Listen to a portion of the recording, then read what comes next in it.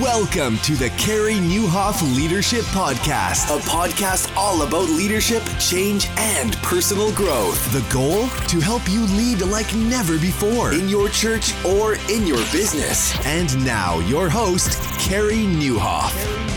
Well, hey, everybody, and welcome to episode 356 of the podcast. My name is Carey Nieuwhof, and I hope our time together today helps you lead like never before. I am so excited to bring you today's guest, Dharius Daniels, somebody that I have been spending time with over the last year or two, and we kind of go all over the place, including all about communication. And he's so good at it. And today's episode is brought to you by Glue.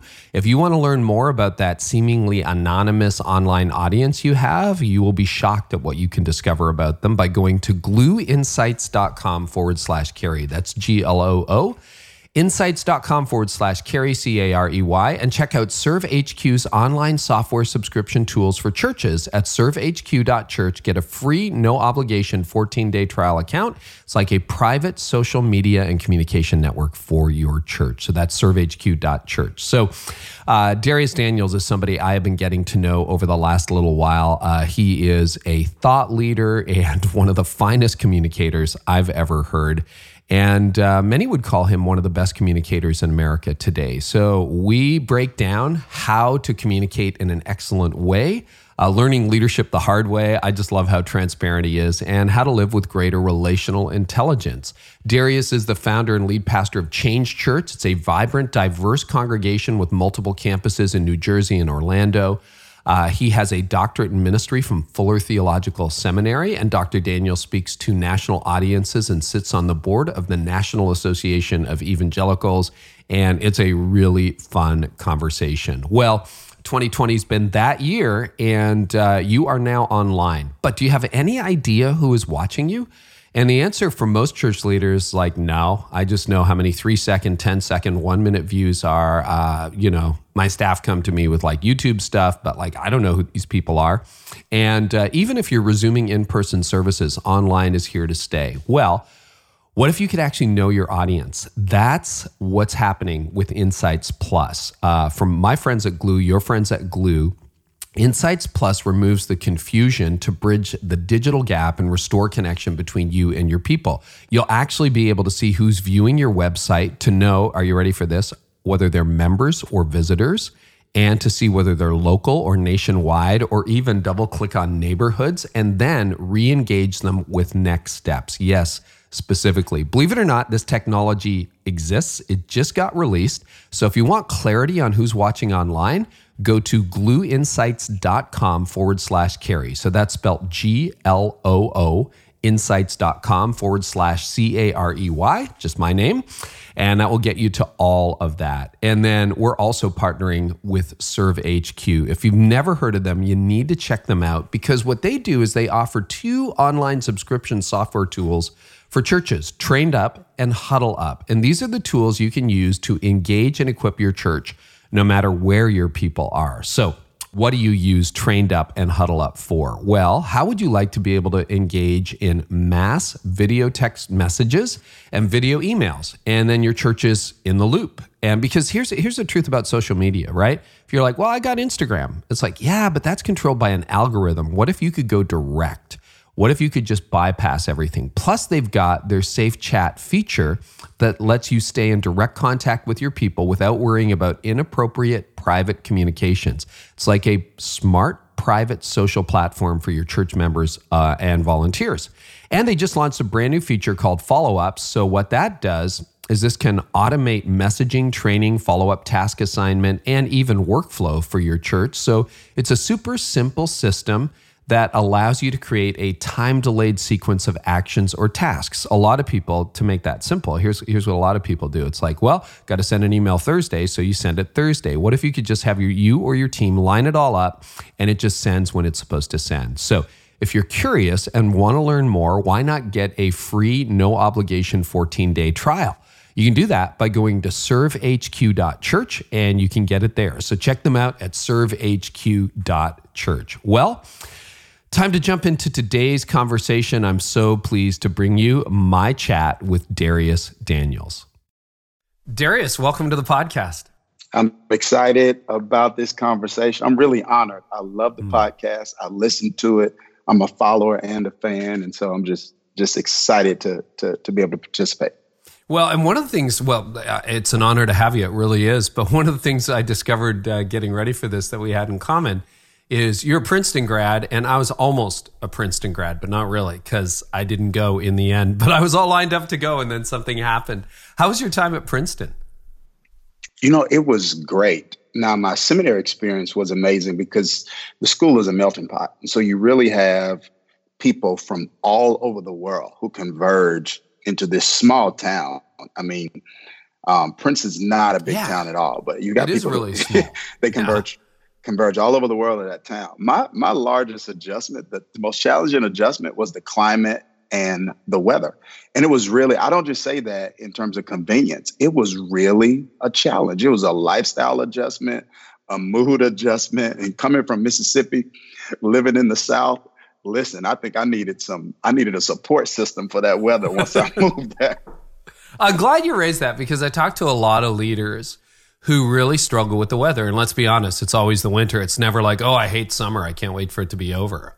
But, and I know people in the Deep South, they prefer autumn and spring because it's not as oppressively hot. But what was the challenge? Was it the darkness, or was it the cold, like the gloominess, or the cold, or what was it? So, yeah, I didn't like the gloominess. So I think that was more of a matter of convenience and maybe mood. The climate, the weather was the hardest challenge for me. And this is why. It wasn't just because I didn't have the proper coats. I didn't. Right. But it was because of how it affected me socially.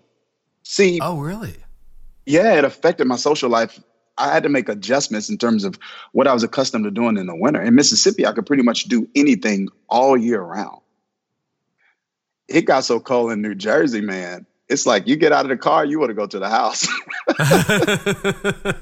Really? So, I mean, you could golf year round. You could hang out outside year round in Mississippi, but in New Jersey, you were kind of like stuck indoors. Yeah, absolutely. You could eat outside all year round in Mississippi. You could fish if you're into that. You could golf if you're into that. You could play basketball outdoors if you're into that. You could just interact socially differently. And so that took a while for me to make that adjustment. Yeah, and then that was only, 4 years of your life or so? So, yeah. Yeah, but, I was there. I was in there. I thought I was going to do 3 years and head back south, and got stuck and ended up in New Jersey.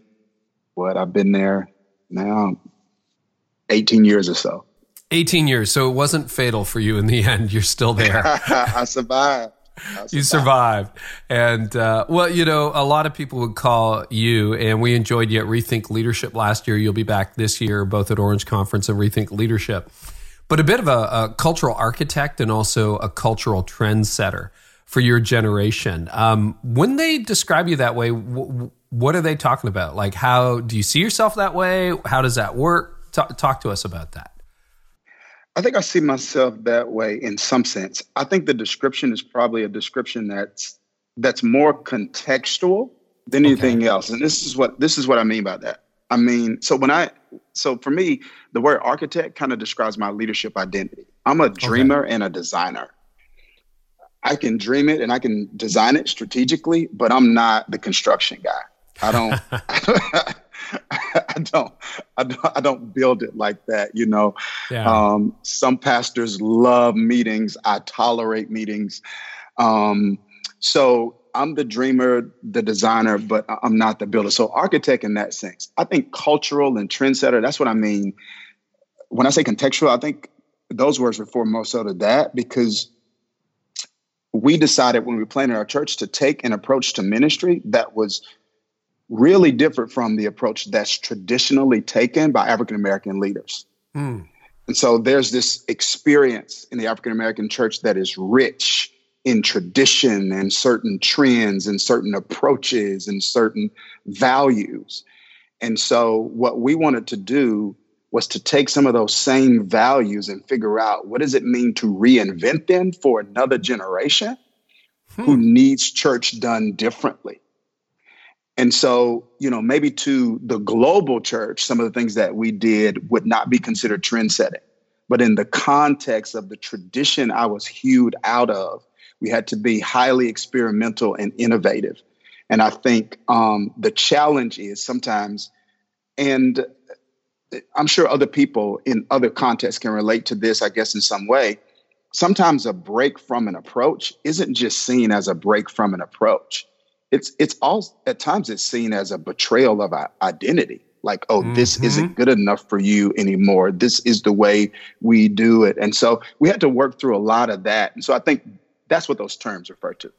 Oh, that's fascinating. Can you give me an example of that? Because you've been at this, you said, is it 18 years, and then you started Change Church how many years ago? What year did you begin? 14 years ago. So 14 years ago. So 06, roughly? 05, 06? Yes. Mm-hmm. Yeah, okay. So with all that in mind, because I think that's a really important point, and I don't want to gloss over it. And that I don't know whether that's just African American. I mean, there are people who are transitioning traditional churches in Caucasian world or other streams, and it's like you are being disloyal, like almost like Wow. you're being a heretic, right? So Wow. what did that look like in your context? So I can start with something as simple as like worship style. Yep. It's something that's really, really germane to my tradition, and that is the gospel music experience. Mm-hmm.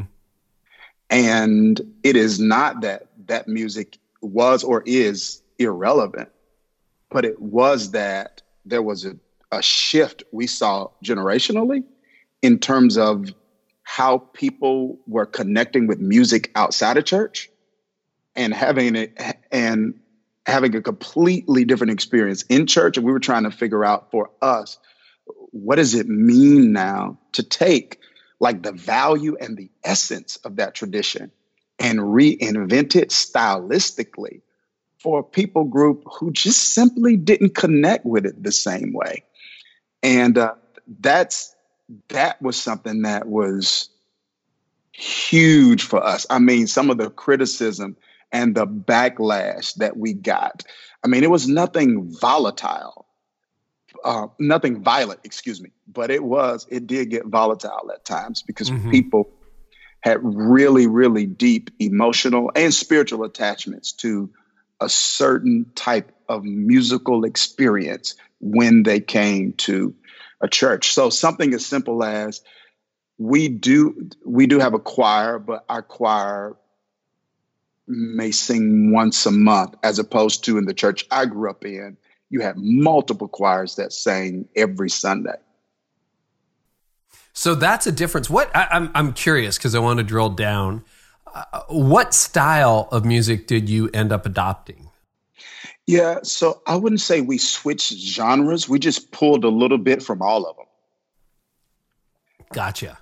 Yeah, we pulled a little bit from all of them. So if someone came, they may hear a song that would be in the CCM category, but it would be done the way that it was done in Nashville. So that was a little different. And for us, that was missional. Right. It was missional. It wasn't, it was just trying to be trendy. Gotcha. What I'm curious because I've had this conversation at different points, particularly with Rich Birch. I think it was Rich who first planted this in my head years ago. But if you look at the way a lot of churches do music, it's sort of guitar-based, what we call contemporary Christian style. But you look at what most people are listening to in the community, it is not guitar-based music. I mean, hip-hop, I think, is responsible for well over half of all music streamed today. How have you responded to that as a leader and a cultural architect with your church, with Change Church? Well, we felt like that was probably one of the things that caused us to see that we needed to make a shift early on. Not in the sense that we wanted music, not in the sense that we wanted hip hop music in our church, but the types of chords, the types of connection, the types of energy, the type of rhythm that made that type of music so popular was something we felt like we needed to explore because there was something about it and the energy of it that made people connect to it. And so it wasn't the type of music that you kind of clap your hands to. which was what we did in church. But it was the type of music that you could rock to. And and so we were trying to figure out, what does it look like for us to see how people are responding to this in culture, and to create an experience where we could redeem that and help them connect with God. So you were probably alienating or upsetting, maybe is a better word, people who were used to a gospel tradition, so to speak, of music. But were there points where you started to change? And again, you've been at this over a decade, so I'm sure you've had to change again, where the pushback was really surprising to you. You're like, really? You're upset? Did you have those moments? You know what? I felt like I didn't. I was probably disappointed by some of the pushback, but I wasn't surprised. Part of it was because I grew up as a pastor's kid. My father pastored in a very rural area. He was bivocational. And I saw the kinds of things people in church got upset about. And it would be, I saw them get upset about pictures being moved and the placement of chairs on the pulpit. So much. So I think I was prepared in some sense for that.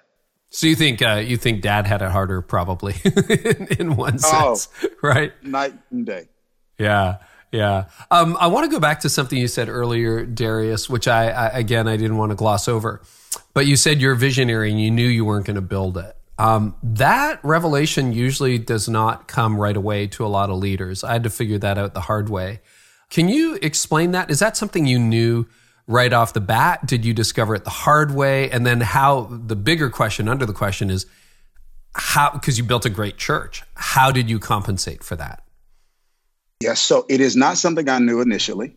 My understanding of pastoral ministry is you're supposed to dream it, design it, and build it. And I tried to dream it, design it, and build it. And it led to emptiness, frustration, I think stagnation with our organization. And I think even emotional unhealth for me, because there are some areas I just felt like I kept striking out in. And that's just not helpful for any leader, I think, emotionally.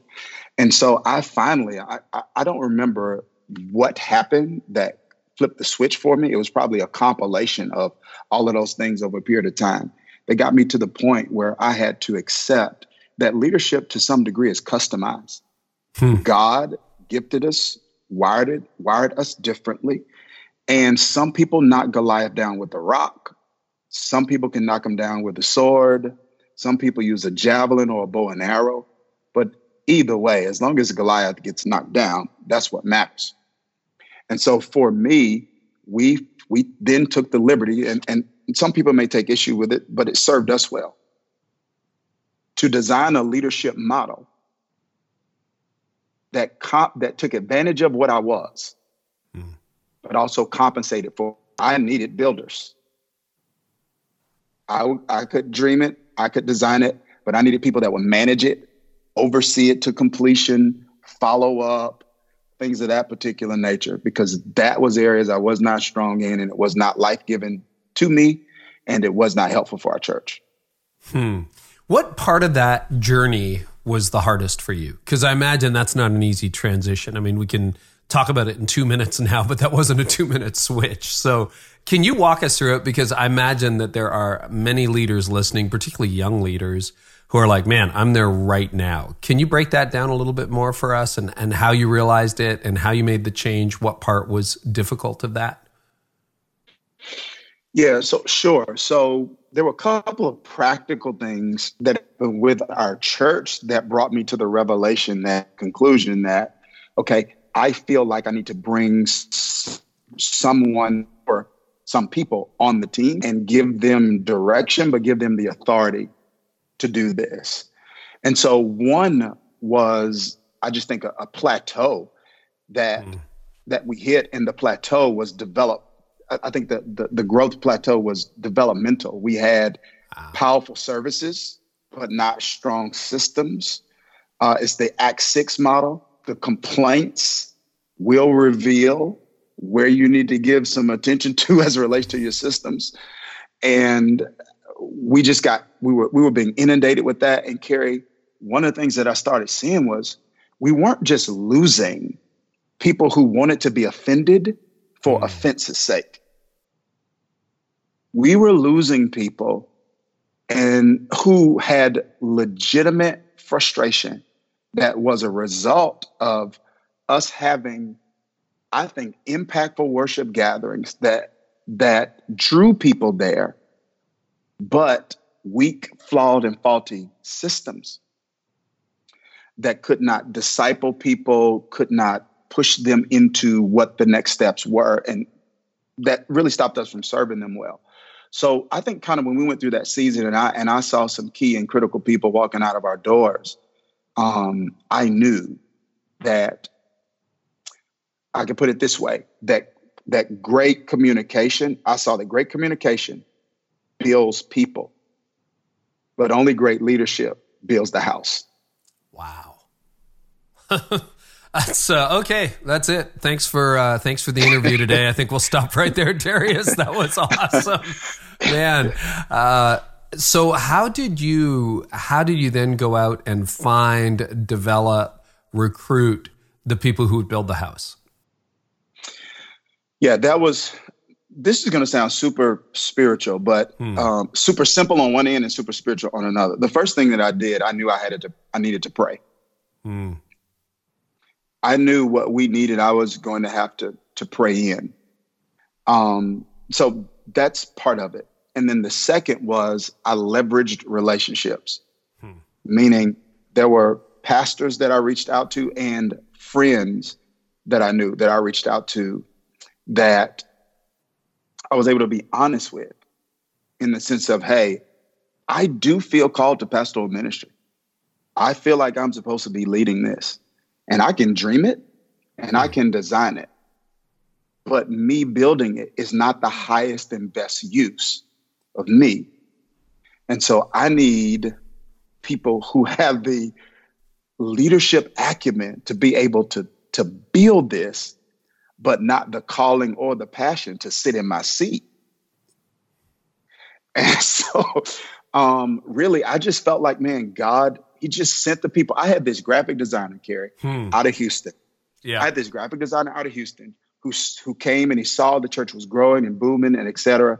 And I was just having a conversation with him about some of the stuff I was feeling. And he said, I know a guy. I used to be on staff at Houston. This guy served a previous pastor the same way. I think you guys should meet. He's exactly what you need. Carey, I met this guy and it was like a godsend. For 13 years, he served as my number two.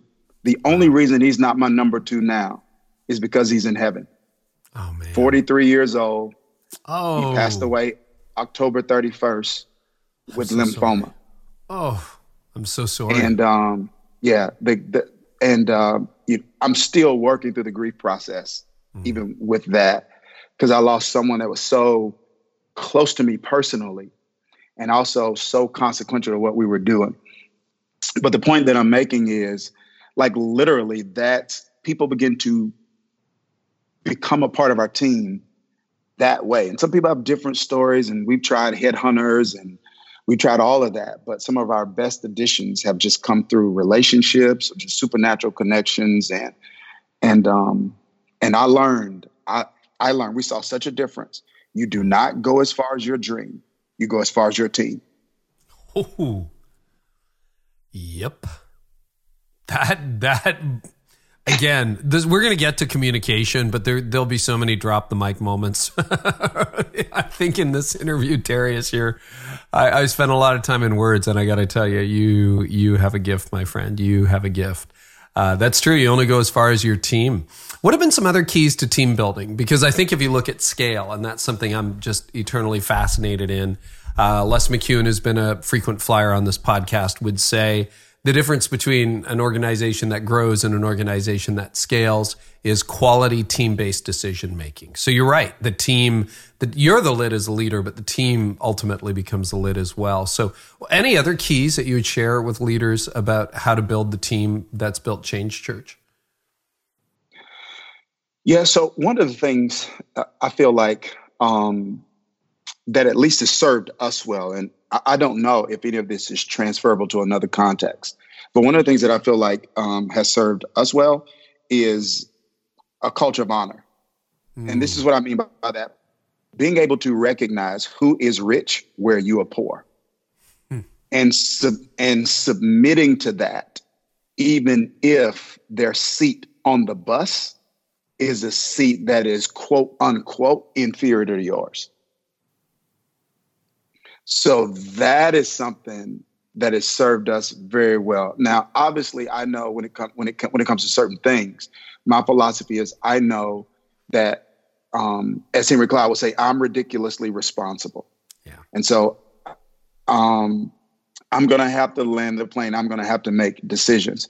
But there is an awareness for us. There's an awareness and an appreciation and a recognition that this person is rich in this area. I'm poor in this area. And it doesn't mean that their perspective determines, but it does mean that it contributes in a very unique way.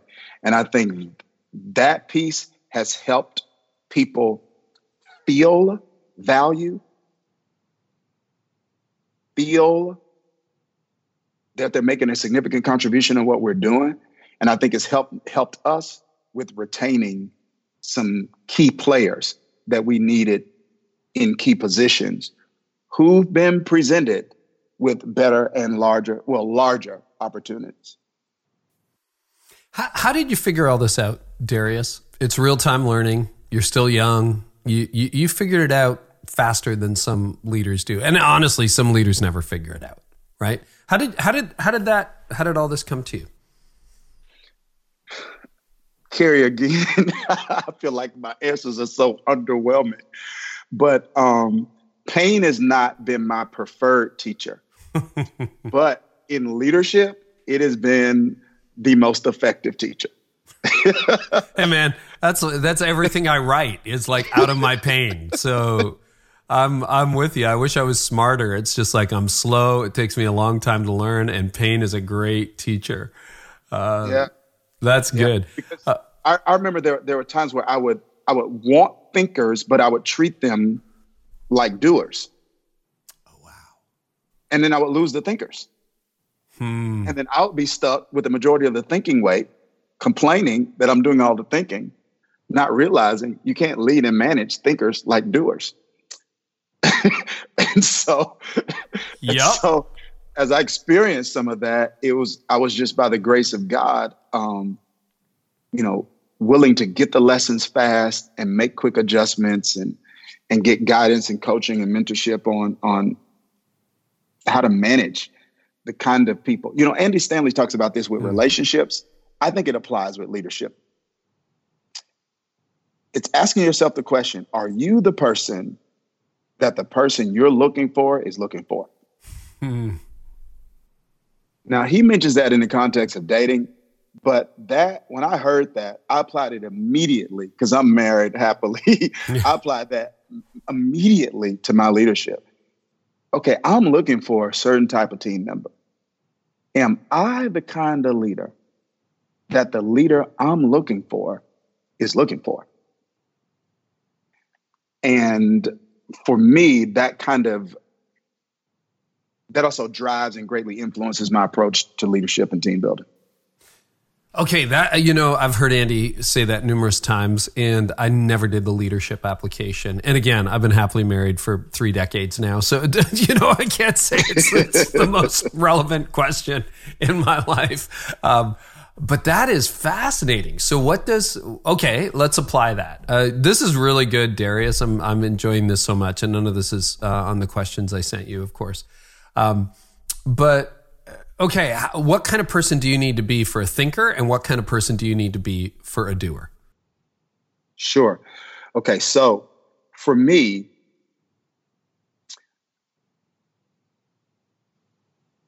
I guess the difference would be I would recommend giving thinkers guidance, giving doers tasks. Thinkers need guidance, doers need tasks. So for example, I am a designer in a sense. So I'm not administrative, but I'm strategic. And it's, hey, what kind of disciple do we want to make? Okay, well, these are some steps that we would take to do it. We need to do X, Y, Z, et cetera. But what I've learned is that thinkers want to think it through, and some of them can think it through. So what I've learned to do, at least in our context, is attempt to give guidance and direction. In other words, to clarify what the North looks like in that area. And I got this from something I saw from Stephen Covey years ago. He put everybody in a room. He had everybody close their eyes. And he said, everyone point north. And so everyone's pointing north. Hands are pointing all over the room. Then he asked them, he says, keep pointing and open your eyes. And he's looking, and everybody looks around, and they see all of these different directions, right? And his point was, one of the greatest gifts a leader can give the team is clarity. But clarity is making sure they know this is what North looks like for me. And so that's what I mean when I say giving guidance to a thinker. Like, hey, this is the result for us. You plan, you strategize, you present, I green light, and you execute. That's an example practically of what it looked like for us. Whereas with doers, the task, with a thinker, I can just give them the goal. With the doer, the goal becomes the task. It's like, so it's just your goal. I just want you to do the task. For you, execution of the task is the goal. Because if you execute the task, it'll get us to the goal. I love it. That is so helpful. And thanks for going down that lane. I think you're helping a lot of leaders with that. So Dharius, last year we had you to rethink leadership in Atlanta, and you did a talk on the art of communication that really brought down the house. And I'm pretty sure Brad Lomenick and I gave you the afternoon slot too. So that's really hard to do. But it was on communication. I mean, it was just, I think you might have gotten a standing O. It was incredible. It was on conversational intelligence, CQ. Can you walk us through some of the key points that you shared that day? Because it was so good on communication. Yep. So the conversational intelligence term itself is not mine. I did what most preachers do. I ripped it off. Good job. So anyway, there's actually a book on it. Judith Glasser actually is responsible for coming up with the term. What I did was I utilized the term in and of itself, but I kind of came up with a definition that I felt like was more aligned with what I believed when I hear that word. And so for me, it's really simple. It's this whole idea of possessing the ability to convey what you want people to know, what do you want them to feel, and what do you want them to do. And my argument was there are 5 keys that I feel like increase, raise, improve conversational intelligence. And I think number 1 was clarity. Number 2 was conviction. Number 3 was consideration. Number 4 was content. And number 5 was creativity. So those are like the 5 C's that I came up with. And I grew up in a Baptist church. And so my dad always used alliteration. Yeah. So if it doesn't rhyme, it's not righteous. That's great. Anyway, that's what I came up with. That's good. You spend a lot of time on communication. It's clear to me. I mean, even in conversation, you're spinning gold. Can you walk us through, and obviously you're extremely well read. Can you walk us through how you prioritize that? I'm sure some of that is gifting, but clearly a lot of that is development. So how do you make sure that you have the time leading a busy growing church and a large organization to really focus on the lane where you're best at, casting vision and communication? Carey, can I really quickly, I hate when people do me like this, but can I tell you the story that kind of created my passion for communication? 100%. That's okay? Yeah, let's go there. Yeah. So this is what happened. I was 19 years old. I was in my sophomore year of college, Millsaps College in Jackson, Mississippi. And I was just having a hard time. School was not going well. I came from a high school that was great. They did the best that they could, but my high school had a graduating class of 33 people. The last census, it's only 630 people in my town. And I went to this really, really academically rigorous school in Jackson, Mississippi called Millsaps. And I just wasn't prepared. And so I was struggling academically. I was there playing basketball. Basketball was not going well also. And I had recently gone through a breakup. And so I went through, it was not chemical, but situational depression. And so it would be hard for me to go to class, and I would be in the room sleep. And it was just really a rough time for me. And one of my friends invited me to this Bible study. And every Tuesday night when I would go there, the guy's name was Keith Quinn. Keith Quinn would speak, Elder Keith Quinn. He would speak, and his words got me through the week. Every Tuesday, I would go in emotionally low, and I would come out with hope that I could make it through another week. He rocked my world with his words. Wow. And things for me progressively began to turn around. And I developed not too long after that, I kind of accepted a call to ministry. And the point was, I then said to myself, what Keith Quinn did to me, I want to spend the rest of my life doing to other people. Wow. And every time I stand up to speak, I'm not going to say every time, but you know what I mean? For the most part, when I stand up to speak, or even when I'm preparing something to speak, I know I'm in that room. Every Sunday that I speak, I know I'm in that room, that those words are helping some people get from week to week. And so for me, I didn't want my legacy to be just someone who built buildings for people to live in. I wanted my legacy to be someone who left words for people to live by.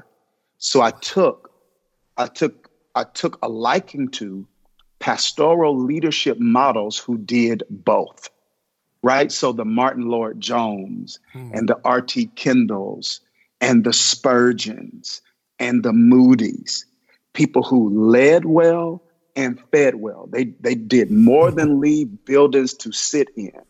They left words to live by. Now, their words are much more eternal than their buildings. I mean, we still read their stuff. They're in the grave, and they are changing lives, helping preachers and helping people from the grave. And so for me, that kind of created my passion to say, I want to do both well. And I'm probably going to do one better than the other, which is going to be the communication. But I'm going to do both. I want to do both well. And that made me study communicators. Back in my day, I had to use VCR tapes. Yeah. DVDs. But I watched them, and I watched preachers. I watched all kinds of preachers. I watched David Jeremiah. I watched G.E. Patterson. I watched E.V. Hill. Whoever I could watch, I watched and I listened to. And I realized that if I was going to be an effective communicator, words were going to be my weapon. And so I studied. So every morning for years, I don't do it anymore, but probably for, 15 years, I had my Bible, my notepad, and the dictionary. And I was memorizing a word a week because I knew words. Words would be my weapon. Because this is what I saw. I liked rap. I like hip hop music. And one of the things that made rap so easy for me to remember growing up was I recognized rhymes. Like, you remember statements and stories. And so I felt like, as a communicator, if I wanted to make an impact, I had to give powerful stories and powerful statements, because that's what people are going to remember. If I'm speaking for 30 minutes, 40 minutes, no one's going to remember all of that. But if I can fill it with one-liners that are memorable, they will remember that and they'll live by those words. Because no one lives by a whole sermon. They just live by parts of the sermon. So anyway, I don't even know if I answered your question. That is a brilliant answer. And I think, I've always been a bit of a communicator, but it was only in the last 15 years or so that I've really been pushed to think about the difference between a phrase and a well-crafted phrase. And you're right. There are very specific strategies you can use to make a statement stick, as opposed to just saying something that you won't even remember 30 seconds later. What are some keys in your style of communication that you're like, okay, this is how to get a message to stick? What are some of the tools of the trade, so to speak, that you've developed or learned over time, Dharius? Well, something I'm developing. Well, obviously, alliteration is helpful has been helpful for me. Not to put you on the spot, but why is that? They're mnemonic. I mean, they call it mnemonic tricks. You're right. Like nursery rhymes stick. You can still remember nursery rhymes because they rhyme. And so why do you think alliteration has been used so much, and why do you think it's still effective? I'm not quite sure what it is about Yeah. something that, that rhymes, that makes it memorable. I just know as a communicator, I discerned that most of the stuff I remembered rhymed. And even if it didn't rhyme, it had a poetic essence to it. And for me, I decided that would be something. Now, it can be, the challenge with that, if it's overkill, it comes off a bit ostentatious and it can be distracting. You become Dr. Zeus. If everything rhymes, you're Dr. Zeus, right? That's Sam I am. That's Sam I am. Exactly. Yeah. So for me, it was, discerning, hey, this is something that helps statements stick, like you say. And so for me, I decided the parts of the message that I want to stick are going to be the parts of the message that I employ this tool. Like, so if I'm doing a message on worry, I might say, don't worry because worry is worthless. And I just feel like there's another way to say that. But worry is worthless is something that's going to be, it's going to be a statement that sticks. And so for me, I utilize that tactic because for whatever reason, I can't even remember at what point in my, speaking journey this happened. I know it was early on in college when I recognized this, and it's something I've been utilizing ever since. I don't know why, but it works. And like I said, my passion is I want to be to someone in that room what Keith Quinn was to me. And that's not just hope. I'm not just saying inspiration, but answers. I felt like I got more than just hope. I felt like I got answers, and he explained things to me. And that's something I'm also passionate about when it comes to communication. People like me who needed a little bit more than just the inspiration. I needed some logic to help me be hopeful. If that makes sense. So if I was there and every Tuesday he was just like, God's good. If you're going through a tough time, you're gonna be okay. Yeah. Then the way my brain is wired, it wouldn't have been enough for me. I needed a case to be made that made me confident. Like, okay, so I'm looking at the people in the Bible that he's bringing out. I'm like, okay, yeah, that's a case study. Okay, Job got through his. All right, he got through his. That's way worse than what I'm going through. I can get through mine. Yeah. I think it's that great combination. Oh, go ahead. Keep going. No. I was just saying, so the point, I'm just over answering your questions, but the point is that the use of alliteration for me. Once I recognize it works, my passion is something that works. So once I recognize it works, it was something that I just made a commitment to utilize as long as it works. And when it stops working, then I'm going to do something else because I'm committed to, my commitment is to be to others what Keith Quinn was to me. I think the story is so inspiring, and I think that's one of the reasons most of us have some kind of moment in our lives which, you know, reminds us why we get up every morning to do what we do. That one's so clear. But I love how your approach is a combination of substance and also form, because I've seen really sticky statements that mean nothing. It's like, well, I remember it, but I don't know how it helps me. And then sometimes you have really, really like, wow, that was a great argument or really helpful, but you can't remember any of it. My last question for you on communication, I want to talk about your new book too, Relational Intelligence. But my last question on communication for you, Dharius, would be, do you find that, and I know this probably varies week to week, message to message, but do you normally start trying to find the sticky statement, or does it come out of hours of study and at the end you're like, oh, worry is worthless? Or you don't go as far as your team, you go, or your dream, you go as far as your team. Like, does that tend to come at the end, at the beginning, or how do you go about finding those phrases? So it typically comes at the end for me. There are times when in the middle of constructing a message, a talk, a speech, or whatever I'm getting, I get the idea. For me, like you just mentioned, and you said it much better than I could, and that is, it's possible to say something that's eloquent that's still empty, you know, like it's, and so for me, because my motivation is, all right, someone is sitting in this room and they need answers, and God's word or this talk that I'm giving that's based on God's word, depending on the context, has answers for them, because that is, you know, for the most part, my motivation. Yeah. And what's really driving me, it's just, I don't know, it's a willingness on my part to say, hey, whatever I got to do to make sure that they get answers, that's priority. So the substance is priority for me, if that makes sense. So I want to make sure I'm saying something substantive, because that's the answer that they need. So that's first. And then when I come back to the message, I'm saying, okay, now what is a sticky way to say this?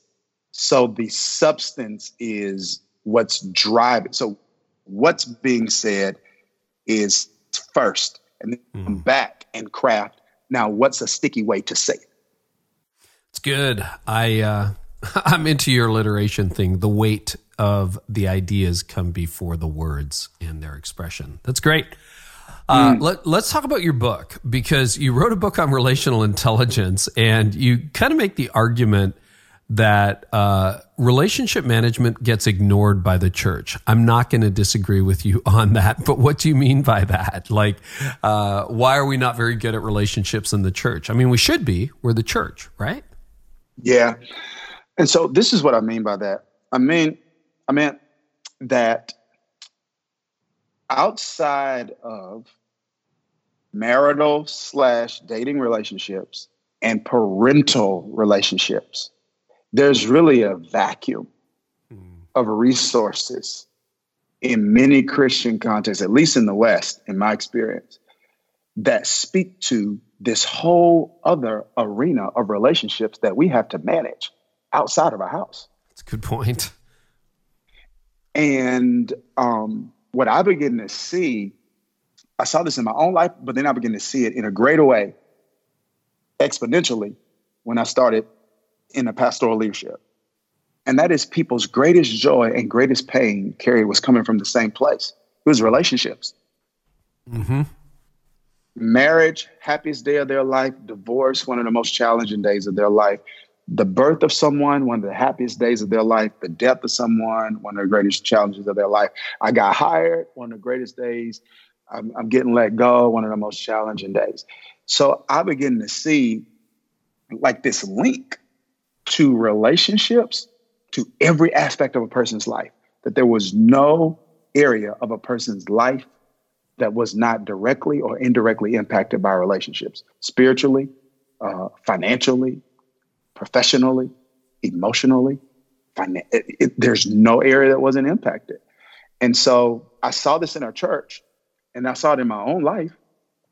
And I wanted to get resources that I felt like would help serve me and serve the church well when it came to this area. And it was really, really difficult to find resources that were not in the marriage/dating or the parental category. That's a really astute observation. So you break relationships down into 4 categories generally: friends, assignments, associates, and advisors. Can you walk us through each of the categories and even why you categorized relationships? Yes, I got a little pushback on this, Carey, because some people felt like me categorizing people is treating people like commodities. And that's not the intent at all. For me, relational intelligence is the ability to define and align your relationships. So everyone has levels and circles of orbit in terms of relationships. And so the categorizing of them is not necessarily aligning people, but it is aligning your expectations and your investments. It's making sure that you are clear on who you can expect what from and who you should or shouldn't be investing in. And the whole premise of the book is based on Jesus's model of managing relationships. And I think when you look at the way he managed certain relationships, it supports my argument. You just look at the inner circle. There was a different kind of investment he made in them. There were different kind of expectations he had of them than the other 9. So for me, friends, associates, assignments, and advisors are just words I came up with to kind of help people see the circles through which they should look at their relationships. And here it is. I would say a friend, we talk about this in the book, a friend is family without the last name. There's a friend, the scripture says, that sticks closer than a brother. I believe that when friendship is functioning properly, no one that's a part of God's kingdom suffers from those kind of relational deficits, because what you do not get in natural family, God supplements in spiritual family. I do not have any natural brothers, but I don't have a deficit like that in my life because I have friends who are like brothers. And whereas there are people in my life who get my gift, my friends get me. And that's Jesus said, no greater love has no one than this, than they lay down their life for a friend. Everyone may get your gift, but your friends get you.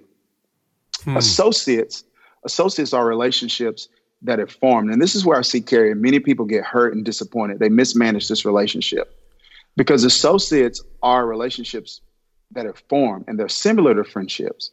However, very often, associate relationships are relationships that are formed as a result of intersecting schedules or common interests. It's we work together, we go to school together, our kids play soccer together, or we're in the same fraternity, sorority, social club together, whatever it may be. And as a result of that, we're spending a lot of time together. Yet at the same time, these people don't necessarily, doesn't mean they're bad people. It may mean you may not be interested or explore, but they don't demonstrate the kind of fruit. Jesus said, know a tree by the fruit it bears. So we're inspecting fruit, not to judge the tree, but to place the tree. And they may not have the kind of fruit that makes you feel safe enough to go to a place with them emotionally that you would go with, to with a friend. And I feel like that's okay. Assignments, I feel like, are really important because this is another word for this would be mentees. And I feel like when Jesus sent the disciples out 2 by 2 in Matthew 10, and he told them how to respond to people that were rejecting him, when he talks about casting pearls before swine, when Paul tells Timothy, those things you've seen and learned in me, commit to faithful men, that he's giving some sort of criteria that should be met when it comes to those you're willing to spend and invest your time in, mentoring and helping. And so that's what I mean when I say assignments, because when you're busy, you have to discern and have to accept that every need is not your responsibility. And you got to be clear on, where am I supposed to be making strategic investments of my time and my resources? Because that's being a good steward of what God's given you. And then the last is advisors. And that is, that's mentors, that's coaches, that's pastors. And I say, associates may be people you build something with, but advisors are people that build into you.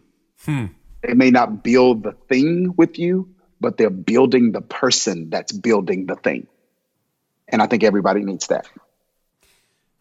When the lights came on for you, and I think those are very helpful categories. John Townsend's been on this podcast. He shared 7 different categories. And again, however you categorize it, it's so helpful because the internet's flat and everybody's got access to you and everyone's messaging you and everyone's commenting and everyone's liking.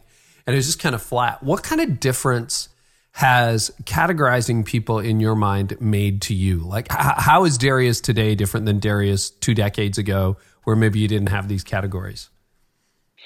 Number one, I'm probably less emotionally frustrated. yeah, that's fair. That's fair. I just think, I think to some degree, I don't know, to some degree, I think I was such an optimist that it made me a poor fruit inspector. And because you talk about inspecting fruit. What? Okay, you gotta explain that. What do you mean by that? Yeah, I mentioned it earlier when Jesus talks about knowing trees by the fruit that they bear. And I'm not saying that we should define a person by the fruit that they've demonstrated in the past. But I am saying that there are times when fruit that someone is showing you in the past or in the present is an accurate indicator of what you can expect from them in the future. It's like what fruit does is it shows you the nature of a thing. Like if I see apple and an apple hanging on an apple tree, I know that's an apple tree by the fruit that it's bearing. And so once you understand the nature of a thing, its behavior becomes predictable to some degree. Right. So, next year it'll produce apples. We see a pattern here, right? Yeah. Yep. And so, I felt like, man, being such an optimist, there are times where I just attributed patterns that I saw with people to everything but their character. It's they didn't have the right coach. And sometimes that's true. Sometimes that is 1,000% true, that people can thrive, because this relational intelligence thing applies 100% to life and leadership, I think. Yeah. Categories, you would give different names for categories, but the point that I'm making is there'll be times where I would think, hey, with the right coaching or maybe a different environment, or they're in that part of the country and that's why it's not working out, let me move them to this part of the country and maybe it'll be better. And sometimes patterns that we see are not a result of what's happening with somebody externally. Sometimes it's a result of what's going on with them internally. It's character. And I've been hurt and disappointed and made poor investments and giving money to people who never give it back. And, Oh, yeah. I may have been there as well. Oh, yeah. And giving giving more leadership responsibility to people who weren't faithful with the little, I don't know why I would think that if a person wasn't good with 100, that they're going to be better with 1,000. And sometimes you can, as a leader, you can experience an anomaly and you can think that anomaly now is the norm, and it isn't. Well, it hasn't been for me, at least. And so, that's kind of the heart of it. I think that's good. And would you say some are relationships that are mutual or that give you deposits back, like people who will add something to you And then perhaps assignments are like, oh, this is going to be a giving relationship. Was that a helpful clarifier for you? Huge. Night and day. And, I think the way you put it was so masterful, in my opinion, because here it is, it's this idea of you sow into one person, but you may reap from another. Yes. Yep. And so I think for a season, I had these expectations that I would reap from everyone I sowed into, and that's not the case. Mm-hmm. So sometimes you contribute and you sow into assignments, but you may reap from friends, or you may reap from associates, or you may reap from advisors. But yeah, 100%. I think that's a great clarification. That just about killed me in ministry, where it's like, why? This is just like, if you were a bank account, it's like this person is just taking withdrawals. There's zero deposits. And what's so challenging about that is you just realize, no, there are some categories. And I love your characterization of that as an assignment, because assignments tend not to be permanent. It's like, oh, I'm just going to build into this person for a season. And, maybe it'll be longer than that, but you can do that if you understand the nature of the relationship. Man, that's huge, huge. Anything else you want to share? I mean, I can't believe the hour's gone by. It's just flown. Anything else you want to share about relational intelligence that you think leaders need to hear? Sure. And that is this: although everyone is equally valuable in the eyes of God, everyone does not add equal value to you. Ooh. So I think it's important to uniquely value those that add unique value. Now, and Carey, I want to tell you why I say that. And I mentioned to you, my best friend and my XP for 13 years is in heaven now. Carey, they don't make him like him anymore. And I'm blessed. We've got a great team. Our team has stepped up in a tremendous way. We've made some amazing additions. So don't get me wrong. I'm not complaining from that perspective. But what he was such an anomaly. And I would say to any leader, if you have that on your team, that's unique. And they should be valued uniquely. Because I have a different vantage point sitting in the seat that I'm in. And I would give up all the engagements, whatever comes along with this. I would give it all up just to have him back. Yeah. I think, that's such a good word, because we do tend to get pulled in 1,000 directions in ministry. And I think, what was his name? His name is Ramon Harper. Losing someone like him, if you don't have Lamone on your team anymore and you look back and go, man, what I wouldn't do to spend more time with him. But if you value everyone equally, you get pulled in a million directions. You spend all your time with assignments or with associates. You don't really value someone like that. You realized, I can't get those hours back. And somehow in ministry, we feel, and I think in leadership, like we have to serve everyone equally.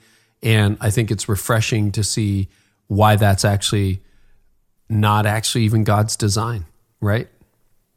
Yes, sir. 100%. 100%. Well, Dharius, this has been rich. Oh, listen, man, I appreciate you. We're looking forward to Rethink Leadership. People are going to want to know more. Your book is widely available. Zondervan's the publisher. But where can they find you, Dharius? Well, this is what I tell people. My parents made it hard for me when I was learning how to spell, but easy for you to find me, because my name is spelled with an H, Dharius, Daniels. So therefore, it's Dharius Daniels everything. So it's DhariusDaniels.com. As a matter of fact, Carey, if people want to take a free assessment, we created a relational intelligence assessment to just kind of see how people, help people see where they are in terms of their relational intelligence scale. So they can go to my website and take that. But all the social media platforms are Dharius Daniels. That's awesome. And your name is probably like mine. If you misspell it a bit, you're still going to find it, right? Google will take you there. Dharius, I can't thank you enough. We are looking forward to hanging out again at the end of April. And so appreciate you. Yes, sir. Thank you so much for having me. Well, I hope you enjoyed that conversation as much as I did. And we're going to be talking a little bit more about communication. I want to talk to you about the Sermon 2.0. That's coming up in just a few minutes at the end of the podcast in the What I'm Thinking About segment. In the meantime, if you want more, we have show notes and transcripts at careynieuwhof.com/episode 356. They're there absolutely free for you. Join the thousands of people who check that out on a regular basis. And next episode, subscribers, you get this automatically. I've got JP Pokluda back, and it was a great conversation. So he led the largest young adult ministry in America, and now pastors a more traditional church and talks about, how he got a YouTuber to edit his sermons. And it's fascinating. Here's an excerpt from the next episode. But then with that also, as they say something, if we're going to pre-record something or we're creating something, and it doesn't even have to be the weekend service, it could be like an equipping video or something along those lines, we can then take that into post-production. And we didn't have somebody who was good at that. And so as I began to think about, okay, who do we need to hire in the midst of this? Because there's a lot of need. We need a CFO. We're looking for a director of operations, kind of an executive pastor, if you will. But I'm like, we need to put all those hires on hold. And we need to find content generators, like people who are really good at generating content. So I called a local YouTuber and I just said, hey, will you work for us part-time? Like, can we bring you on contract? One, to consult with us, but two, to help us provide or to create video resources. If you haven't subscribed yet, make sure you do, because you will get that automatically. And now it's time for What I'm Thinking About. So I am thinking about preaching, and this is brought to you by Glue. If you haven't yet checked out the amazing things you can learn about your online audience, don't wait another day. Go to glueinsights.com/Carey. That's GLOO, insights.com/Carey. And make sure you check out ServeHQ's online software subscription tools for churches for free for 14 days at servehq.church. So thank you to our partners. They bring you all of this stuff absolutely free. They make sure they are committed to you. We pick our partners really carefully. So please send some love to servehq.church and glueinsights.com/Carey. I would love for you to do that this week. So I am thinking about where the sermon is heading, and want to get back to some thinking I've been doing about attention span. So it's really weird. Now that we're all online, a lot of you have discovered over the last year that your online services probably need to be shorter, not longer. Shorter messages, shorter segments. And I think that's absolutely true in video. And people say, well, that's just because people have a short attention span. What if it works differently between audio and video? It's no secret for those of you who have listened for years, and I love those of you who message me and say, I've been listening since episode 1. And then some of you who've discovered it, you go back, you listen all the way back from episode 1, which is amazing. Thank you so much for that. But when we started this podcast back in 2014, which seems like ages ago, I decided to go long form. And almost everybody told me it wasn't going to work. And I said, yeah, but I want to bring meaningful, life-giving conversations to leaders. And those are never 10 minutes. Like when I have a chat over dinner or lunch or in a green room or on a trip with somebody and I'm meeting leaders, you can chit-chat for 5 or 10 minutes. But my most meaningful conversations with friends and with leaders are always like hour-ish or longer. And so I just went ahead all those years ago and started doing long-form podcasting. And here we are 12 million downloads later going, maybe this works. So I think that there is an appetite, particularly for audio, for longer attention spans. And it's not just this show, but you look at some of the top podcasts in the world, the Joe Rogan Experience, Tim Ferriss Show, and many others have, 10, 100 times as many downloads as my show. And some of those episodes are 2 to 4 hours long each, and their listeners are young. So this idea, they play video games, they have no attention span. It's like, some people play Fortnite for 14 hours at a time. People actually do have long attention spans. They're also open to deeper, more complex argument. So if you watch the rise of people like Jordan Peterson, Neil deGrasse Tyson, Sam Harris, or even Christopher Hitchens, they have dealt with longer form, complex dialogue in the public sphere And they have won over a large, young, and largely male audience. So if you talk to any 25-year-old male you happen to be chatting with, they will know the names of all the people I just mentioned, and they have no problem listening to hours of podcasts a week. The other thing that I think is really changing when it comes to communication is the appetite for honest dialogue. There's so much tribalization on board. If you can just have, and I hope that's what you find in this show, just a pretty honest dialogue about what's going on. And, it's interesting, you probably noticed this, but like my guests, if you got them all in a room, wouldn't necessarily agree with each other. And that's okay. And sometimes I don't agree with my guests. Certainly, nothing that I can think of in Dharius's interview, but I've had guests on where I'm like, yeah, I'm not sure I believe that, or I'm not sure I would 100% see it that way. But I love bringing you the nuanced argument because there are different views. So if you have an honest dialogue, I think there's an appetite for that. And where is all this going? Well, what if you started releasing longer form audio content like that? And what if that was a way of taking your sermon or your theology or your understanding of who God is or whatever message you're trying to get out there to your audience in a fresh format? Because I think the container of the 1 hour to 90-minute service on Sunday morning is breaking down faster than ever. I think it's got a place. I think it's got a place in the future. But what if you started, particularly for those of you who like to think more deeply, who like to nuance things, and who find, man, I had so much more I wanted to share on Sunday, and I just, that wasn't the right forum for it. What if you developed a podcast? Maybe it's like this. Maybe it's a different format where you can just have a conversation with people and bring them some more nuanced thought. Now, you got to see if it's tracking or not. If you're getting no momentum, that's kind of a clue. But here's what I think about the attention span in the future. 5 minutes of boring is 5 minutes too long, and 60 minutes of fascinating isn't nearly enough. And there is an appetite for deeper ideas. So I think there is a huge appetite in the next generation from exploring rather than just trying to, slam dunk argument people into certain ways of thinking. One of my favorite podcasts and a couple of my favorite voices, they've both been on the show, is John Mark Comer and Mark Sayers. This Cultural Moment, that podcast is amazing. Mark's Rebuilders podcast is a great example of that. And I just think you can explore a little bit more in communication what the sermon could be, what a way of reaching people could be, and whether that's longer form on YouTube or longer form in podcasting like that. Just give it some thought, because I think the sermon is changing and the audience you want to reach is online, and maybe more nuanced, complicated, complex, thoughtful dialogue could be a part of your future. So if you're thinking about communication, don't just think short and polished. That's important. But think about stuff like this. Like, you know what? I didn't script this. I'm just kind of reading through some old notes and sharing this with you openly and honestly and transparently. And maybe you found it helpful. And what if you did the same thing and shared with people? Because I really think until people understand you and your heart, they're not going to buy your message in this day. So some thoughts on the Sermon 2.0.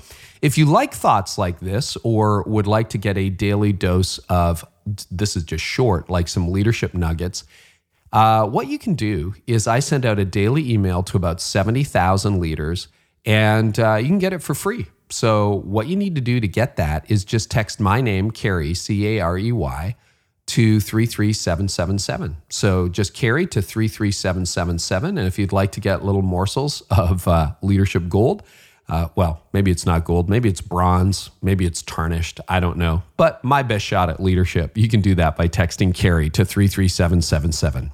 Well, thanks so much for listening, guys. Back with a fresh episode next time. And I hope our time together today has helped you lead like never before.